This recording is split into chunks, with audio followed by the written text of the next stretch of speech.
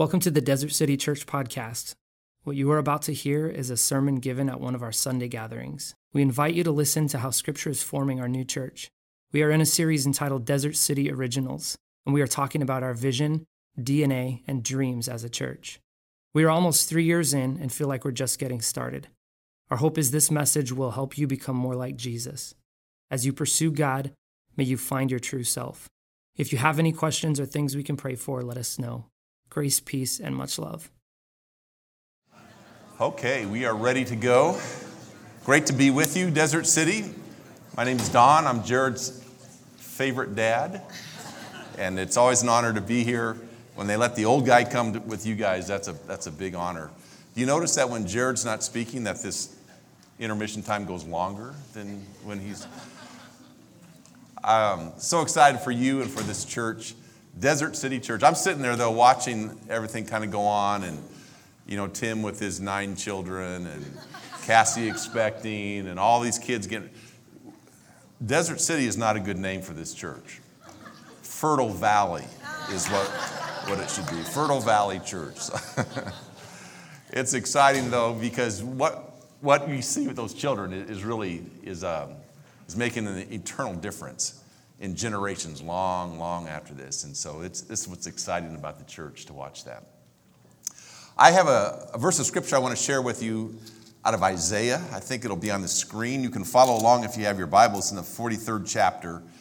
A scripture that not only means something here in Isaiah, but is a theme throughout the Word, the way God deals with us, and is something that got a hold of me a few months ago, and I'm going to tell you about it. Let's read the scripture first. Isaiah 43, 18 and 19. Forget the former things. Do not dwell on the past. See, I'm doing a new thing. Now it springs up. Do you not perceive it? I'm making a way in the desert and streams in the wasteland. See, I'm doing a new thing. Do you not perceive it? Behold, some versions say, look, behold, I'm doing a new thing. Can you perceive it? There's a young guy named TJ, a good friend of mine who was on my staff when I pastored up in Washington State. He was down here a few months ago, and we were having a breakfast together. And the best way I can describe TJ is he's this good-looking Samoan, half Russian guy, long ponytail, star athlete in high school and college in track and football, had a lucrative career at Nike up in Portland, and then God called him to the ministry, ruined his whole life, called him to the ministry, and he came on staff with us. I'm so high on TJ. He's the kind of guy, when it says love God and love others, they just show his picture. There's no one who loves God anymore and loves others any better than TJ. So that when there was a church that was open here in Arizona, I tried to recruit him like crazy. I mean, I wanted him down here pastoring. I thought, there's nobody better than TJ. And he came down and he started wrestling with the whole idea of coming down here. And we were bending over backwards just trying to afford him and his family. And he was going to be perfect for that. And finally, he just one day called me up and said, you know what, Don, I can't do it. I go, what do you mean you can't do it? He goes, I don't think God wants me to come down there to pastor that church. I said, TJ, who cares what God thinks? You know, we want you. Now get down here. He goes, no, I think I need to stay up in the Northwest and that church, and we're not done yet. So he went back up there, and within about 3 months, new pastor, new direction, no TJ. His job dissipated. They gave him his walking papers. He's done. And he was devastated. And he said, I never felt more devalued in my life. I think I miss God. Maybe I shouldn't be in the ministry. Maybe I need to go back into business. This is ridiculous. I don't think I feel like I have the scarlet curse on me now, on and on. He was just going on. As he's telling me, I'm crying with him because I just think he's the greatest guy in the world. And they didn't even want him on the staff anymore. The interesting thing is, no sooner did that happen, a church in Boise called him and brought him on staff. The pastor's kind of old like me and is about to retire one of these days, and they want him to be the successor of him. And they love him. He loves them. It's a much better situation, and it's Boise. It doesn't rain as much as in Portland. And he's telling me this story, and we're laughing and crying together, and I'm just going, oh my goodness, TJ. And he goes, God's so good. Oh, yes. And we're just having this big old time in the restaurant. And then he looks at me and says, Don, here's what I learned through this. He said, God always is working in our lives to do something better than what we expected. And he leaned back and he said, you know on Facebook how they have like these timelines you're supposed to put your highlights on? He goes, if I looked at my timeline and I wanted the highlight of my life, the very peak of my life, I would put it as this: yet to come. The highlight of my life is yet to come. The best is yet to come because of what God's doing in my life. And I looked at him, and when you get my age, it doesn't take much to cry anymore. I start crying. And I'm going, TJ, I'm so proud of you. I can't tell you. You could have gone any other way. You could have gotten bitter. You could have quit. You could have there's so many different things bad could have happened. And for you to sit here and tell me that, I'm so proud of you. And then, as us old guys will have, I'll zone out every now and again. And I'm kind of daydreaming as he's talking about, I don't know what, Seahawks probably or something, which made me zone out. And I'm looking up and I'm thinking, oh, to be young again. Oh, to be young again and to have on your timeline, the best is yet to come. Oh, man, to be 35 again or whatever TJ is. And this is where the surprise came. I heard and felt the gentle nudge and whisper of God say to me, Don, that's true for you, too. That's true for you. The best is yet to come. And I got thinking, no, that's not God. I mean, God, you don't realize. I'm old. I'm kind of crippled up. I'm kind of done. I'm tired. I'm kind of tired. I'm ready to be retired, but I'm tired. And I wouldn't tell anybody this in public, but I'm kind of stale. So I'm just telling you, I'm kind of stale, kind of stagnant. I'm getting kind of dried out in my faith. And all day long, God would not let me go. The best is yet to come. This is for you. The best is yet to come. The best is yet to come. The best is yet to come. Now, I wish I could say that's only for me and no one else, but I want to tell you that's for you as well. Always with God, the best is yet to come. This verse of Scripture says, behold, look, God's doing a new thing. If God's doing a new thing, and he's wanting to do a new thing in you, the best is always yet to come. The highlight of your life, the highlight of your faith, the highlight of this church is yet to come. Can't even imagine what the future holds. Let me just do a quick kind of Bible survey with you, starting in Isaiah, to kind of catch what God does. In this portion of Scripture, it's found in the time of the exile. So if you remember any kind of Bible history, you know, David was the kind of the golden years, and Israel's at its peak and doing the very best. And then not long after that, when David goes away and dies, Israel splits in two. There's a northern kingdom and a southern kingdom. The northern kingdom doesn't last very long. The southern kingdom is taken into captivity into a place called Babylon. It's called the Babylonian exile. And they're there for a long time. It's kind of like when they were in Egypt before the Exodus. And they want out. They want freedom. They want to get away from that kind of thing. And they have prophets that speak into them all the time, over and over and over again. And Isaiah is one of the prophets speaking to the southern kingdom, basically saying this: liberation is coming. Freedom is about to be yours. You're going to be released and relinquished back to your homeland, and the Babylonians will dissipate. It'll be just a faint memory because God's doing this new thing. I want to give you just a little prologue of that. If you go just a few verses before the 18th verse, starting over in verse 14, the Lord says to them, your Redeemer, the Holy One of Israel, says this, for your sake I will send to Babylon and bring down as fugitives all the Babylonians in the ships which they took pride. They had a huge navy, and they were in the Persian Gulf and in Tigris-Euphrates River. I'm going to take them down in the ships that they came in. I don't know about you, but I kind of like war movies. I've seen Dunkirk twice. I'd like to see it again. What's that? Hacksaw Ridge? 3 times. That's how crazy. It's not real pastoral to do, but it kind of releases aggression in me, and that's in a loving way. But I would love to see these Babylonian ships go down. I would love to see God's hand of retribution just nail them, and God just lays. And he says this, I am the Lord, your Holy One, Israel's Creator, your King. And this is what the Lord says. He who made a way through the sea, a path through the mighty waters, who drew out the chariots and horses and army and reinforcements together, and they lay there never to rise again, extinguished, snuffed out like a wick. Forget the former things. Do not dwell on the past. See, I'm doing a new thing. Streams in the desert, a way in the wilderness. What in the world's going on?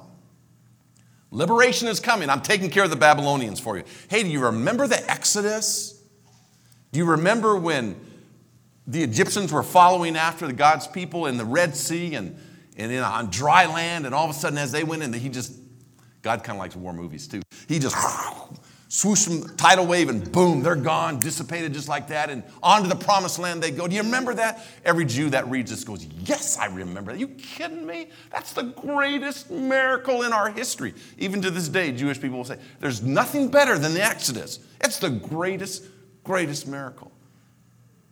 Isaiah says, yeah, I want you to remember that. All throughout the prophets and all throughout the scripture, remember the Exodus. It's told over throughout the Psalms, over and over and over again. And here's Isaiah, brings it up to him again. It's a faithful God. You think you can't be liberated. Let me just remind you what he did to your forefathers. You remember that? Yeah, we remember that. Okay, now forget it. What? Now just forget it. Clear it off your plate. Because your faith, for some reason, can't get past the Exodus. And I want you to know, I'm going to do a new thing. I'm going to do something for you and your generation. The same power I used there, I'm going to do something new. And liberation is yours. Forget the past. Now, the past has a lot of good things for us. We can learn from the past. But we don't live in the past.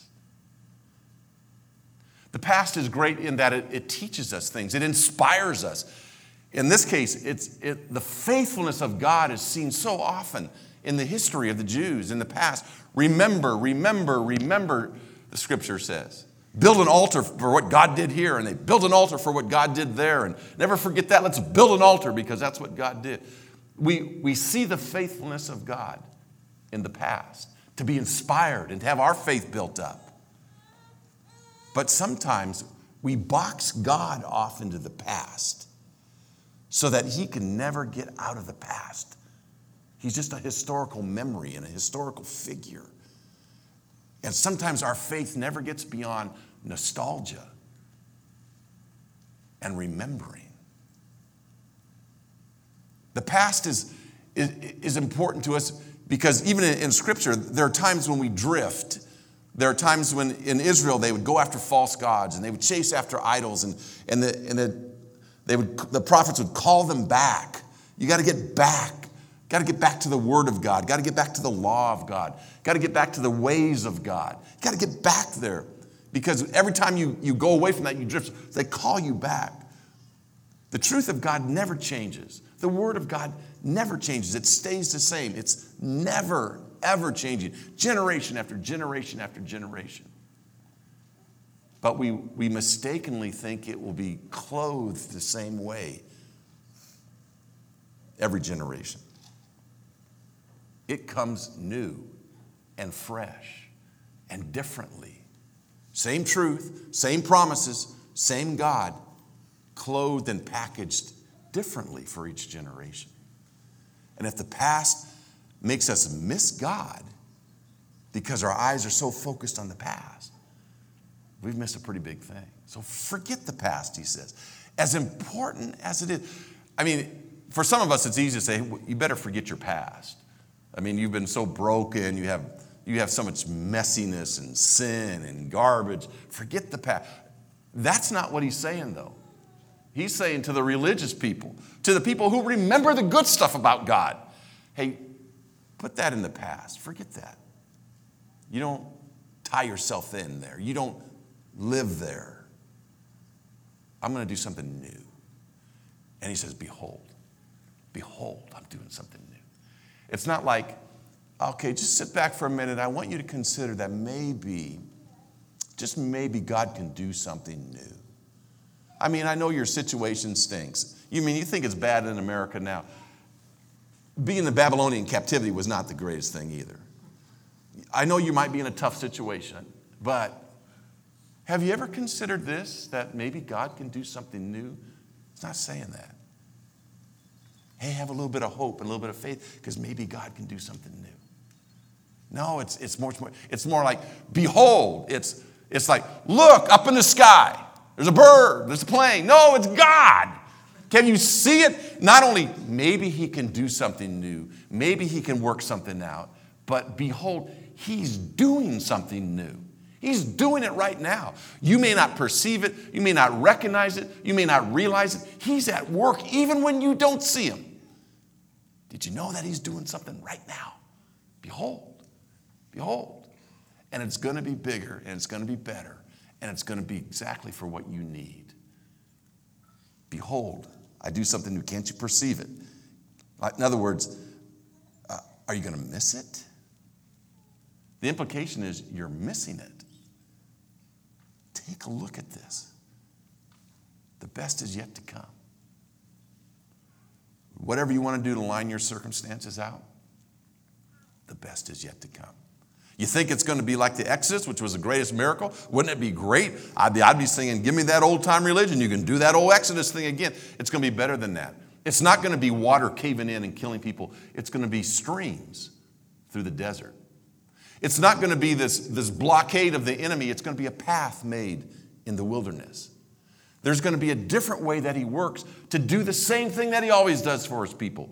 Liberation, freedom, redemption, salvation. He's doing this thing throughout. He's doing a new thing in Isaiah. He does a new thing in the New Testament as well. He does a new thing with the Messiah. One of the themes in the gospel is this. Jesus comes and his own people reject him. The people that you would think would say, hey, been waiting a long time for this, had nothing to do with him. Now, you would expect the tax collectors and the prostitutes and the dirty, no-good sinners. They were wide open to Jesus. It was the religious people. It was the Pharisees. And the Pharisees are not bad folks. They get a bad rap. I mean, Jesus was on their case. They drove Jesus crazy at times, but they were pretty good people. The context of the Pharisees is they were this group of people that were bringing back the law into existence. There was this more of a liberal group called the Sadducees who were kind of undermining all of faith. The Sadducees said no more spiritual realm, no more demons and angel stuff, no more miracles, no more resurrection of the dead into eternal life. We don't believe that kind of thing. No more miracles, no more resurrection of the dead. Now you know why they were sad, you see, with that. But and the Pharisees just went in there and said, we got to get back to the law of God. We got to get back. That's not who we are. That's not what we're about. And in fact, Jesus agreed with the Pharisees on more than one occasion. In fact, one time in Matthew, the 23rd chapter, verse 1, he just says, hey, do what they teach. They're teaching you the right thing. Just don't do what they do. They're hypocrites. But what they teach, that's the right stuff. And they're missing it. They knew the law. They memorized the law. They lived the law. They were about as law-abiding as you can get. They knew the Word of God. They knew the Bible that they had in their hand, word for word. They memorized it from early on in their life. They knew the Bible. But they didn't know the God of the Bible. They knew the law. They just didn't know the Spirit's power. So much so, they could quote verse after verse after verse, doctrine, Bible, word, over and over and over again. And here's God himself in flesh standing in front of them, and they miss it. How do you do that? I mean, it's not like, oh, whoops, didn't see that one coming. Jesus, he was God. It's not like that. They looked at Jesus and said, you're demon-possessed. Beelzebub is your name. I mean, not missed it to the point where they crucify the guy, the Son of God. Why? Because Jesus didn't meet their expectations.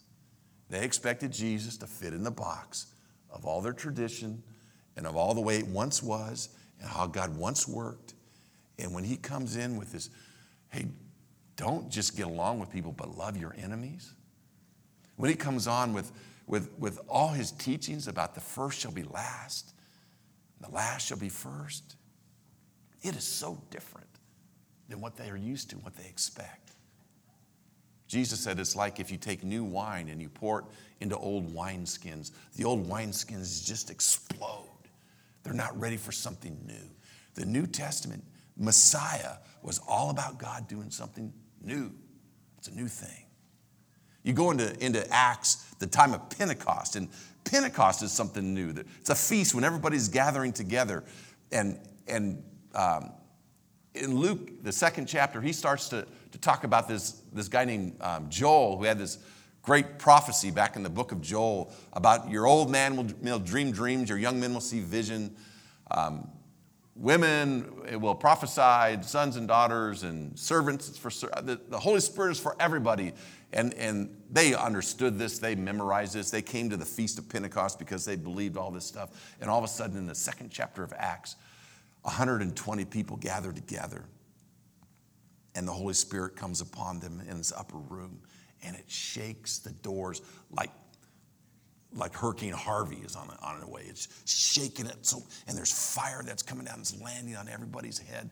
And they get up out of there and they speak boldly the gospel of Jesus Christ in languages that they don't even understand. So that when they go out to thousands of people, everyone hears the gospel of Jesus Christ in their own language. And as you go through that 2nd chapter, it says they're bewildered. They're amazed. They're trying to figure out what's going on. They're scratching their head. People are seeing this and trying to understand what in the world. They're perplexed. They're amazed. They finally just say, those guys must be drunk. And Peter finally stands up and says, hey, it's only 9 a.m. They're not drunk. This is the prophecy of Joel. The Holy Spirit will come to everyone. Doesn't matter if you're a son or a daughter, old or young, servant or leader, man, woman. I mean, how earth-shattering is that? We need to hear that in our own generation. There's no difference. The Spirit comes for all of us. Joel prophesied. You believe that. And what I'm telling you, what that said is this that's happening. It's a new thing. It's a new thing. God's always doing a new thing. And his people are having a better day progressively. Finally, into the book of Acts, the church starts to rise up. All these Jewish people are starting to become Christians. But something really weird starts to happen. The Gentiles start to become followers of Jesus as well. Oh no. Who invited them? The Gentiles. Finally, the church gets together, the Jewish church gets together and says, you know, if we'll make the Gentiles, if they'll keep our feasts and they'll keep our dietary laws, and oh yeah, if the men will get circumcised, they're welcome. Join the church. Now, how many of you would go to like a newcomer's class for that? Doesn't that sound pretty good? No, thank you. And Peter's trying to figure this whole thing out. He goes, I just can't see it. Judaizers are going, we don't want them. And God gives Peter a vision I'm doing something new. And out of heaven, this big sheet of every kind of animal comes out. Most of the animals that they didn't want to eat, that they thought were unclean. And God says to Peter, hey, I made all these. And what I've cleansed, you don't call unclean. And Peter has to admit, I saw the Holy Spirit come upon these Gentiles in the same way that he came upon us. God's doing a new thing. He still can't quite get a hold of it. And he still wrestles with it. Barnabas, who's called the encourager, he still wrestles with it.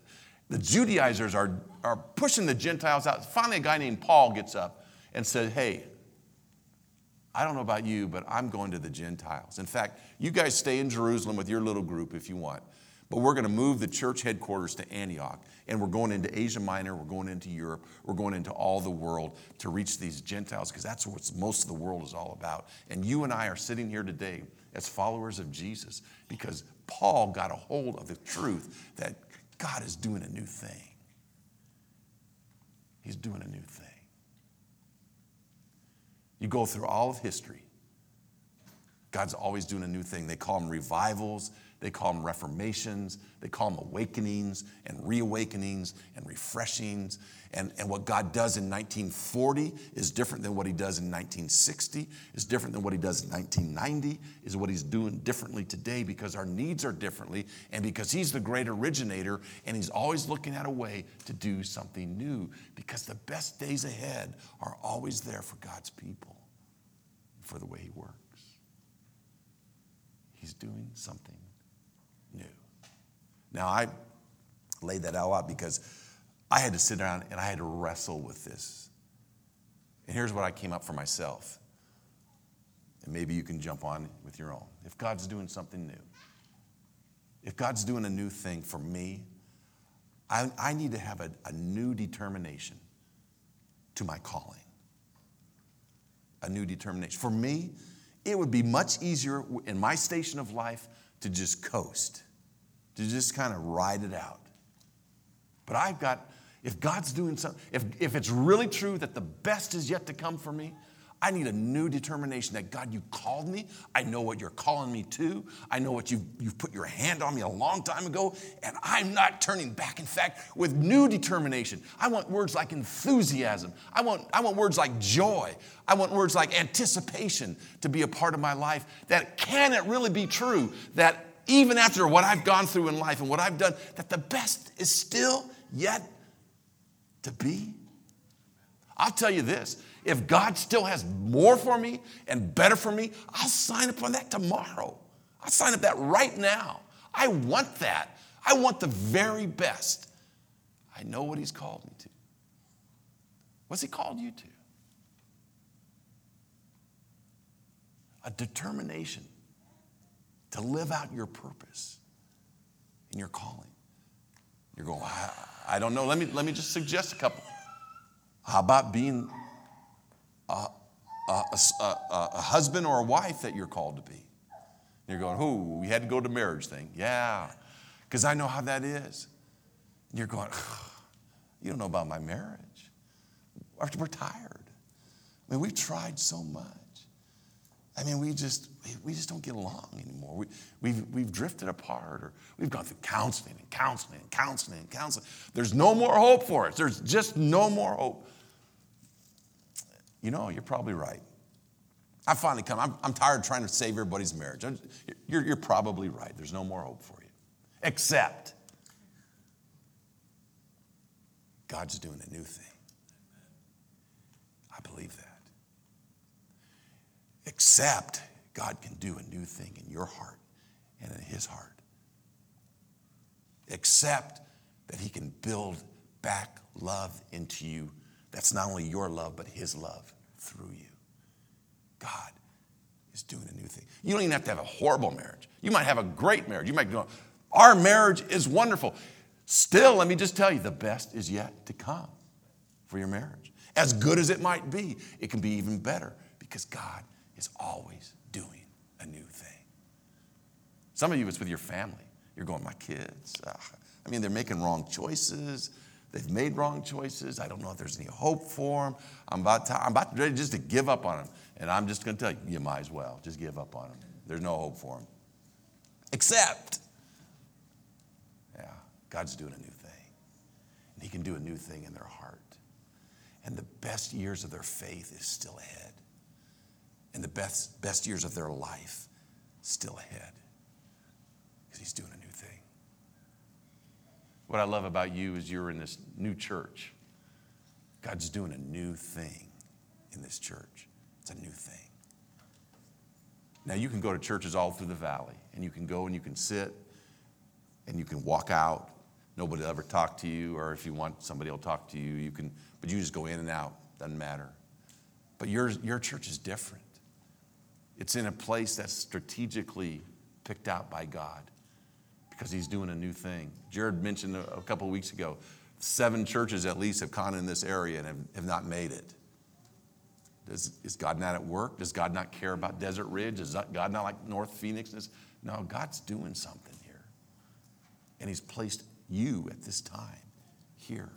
And it takes a determination, a renewed determination that we're going to be the church God calls us to be.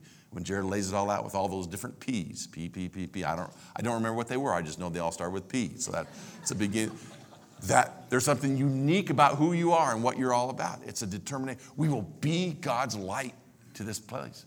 We will be God's people. We'll be salt. We will do what he calls us to do. We're determined to make that happen. Here's what I would tell you. God wants a church here more than you do.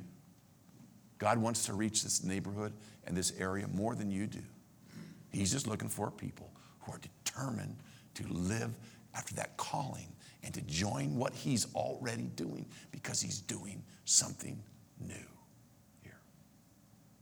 Real quickly, I did D's instead of P's. Second D, discipline. I'm going to discipline myself. If God wants to do something new, it takes disciplines. One thing is to say, God's doing something new. Yeah, It's another thing to say, I'm going to discipline myself. It's like me saying, I'm going to lose weight and get in shape after I eat all these donuts. It takes me to eat right and to exercise in order to get physically in shape. Discipline myself spiritually. I need to be in the Word of God. I need to be in the Word of God and to pray in order for me to grab a hold of what God's newness is. I'll never know it unless I'm connected with him. You've got a little thing coming up, I think, next month, a couple of weeks, of a journal that for the next 4 months or so takes the sermons, takes the scripture, has study questions, has all this kind of stuff, has small group questions. Take that thing, get those scriptures every morning, wake up 15 minutes, just sit down on a chair somewhere and just read the scripture or get YouVersion on your app, Bible app and just 15 minutes a day and just say, God, will you speak to me? What do you want me to do? If you're doing something new, what does it look like? I'm with you. There's a discipline that needs to come in order for us to attain the newness. And the last thing is I want a new daring. I want a new daring if God wants to do something new. I want to step out on faith and believe that God still does the impossible. What's he want to do in my life and yours? For me, I love to see new churches. I'm praying that from our little circle of churches, that before I die and head up to heaven or whatever the chariot comes down or however it's going to work, that there's at least 2 more churches that come out in our valley that are in our tribe that are brand new, that are like you, that say we want what God has for us. What does God want for you?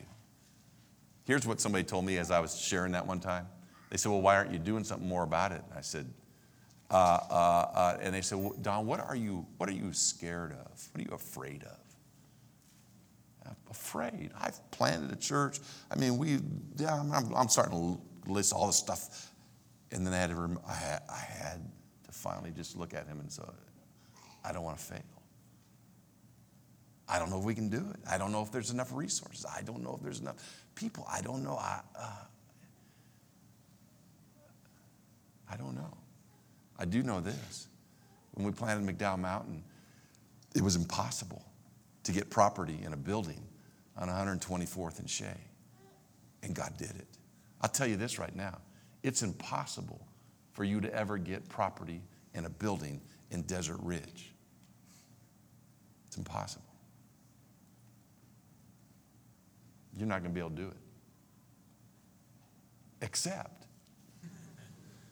God's doing a new thing.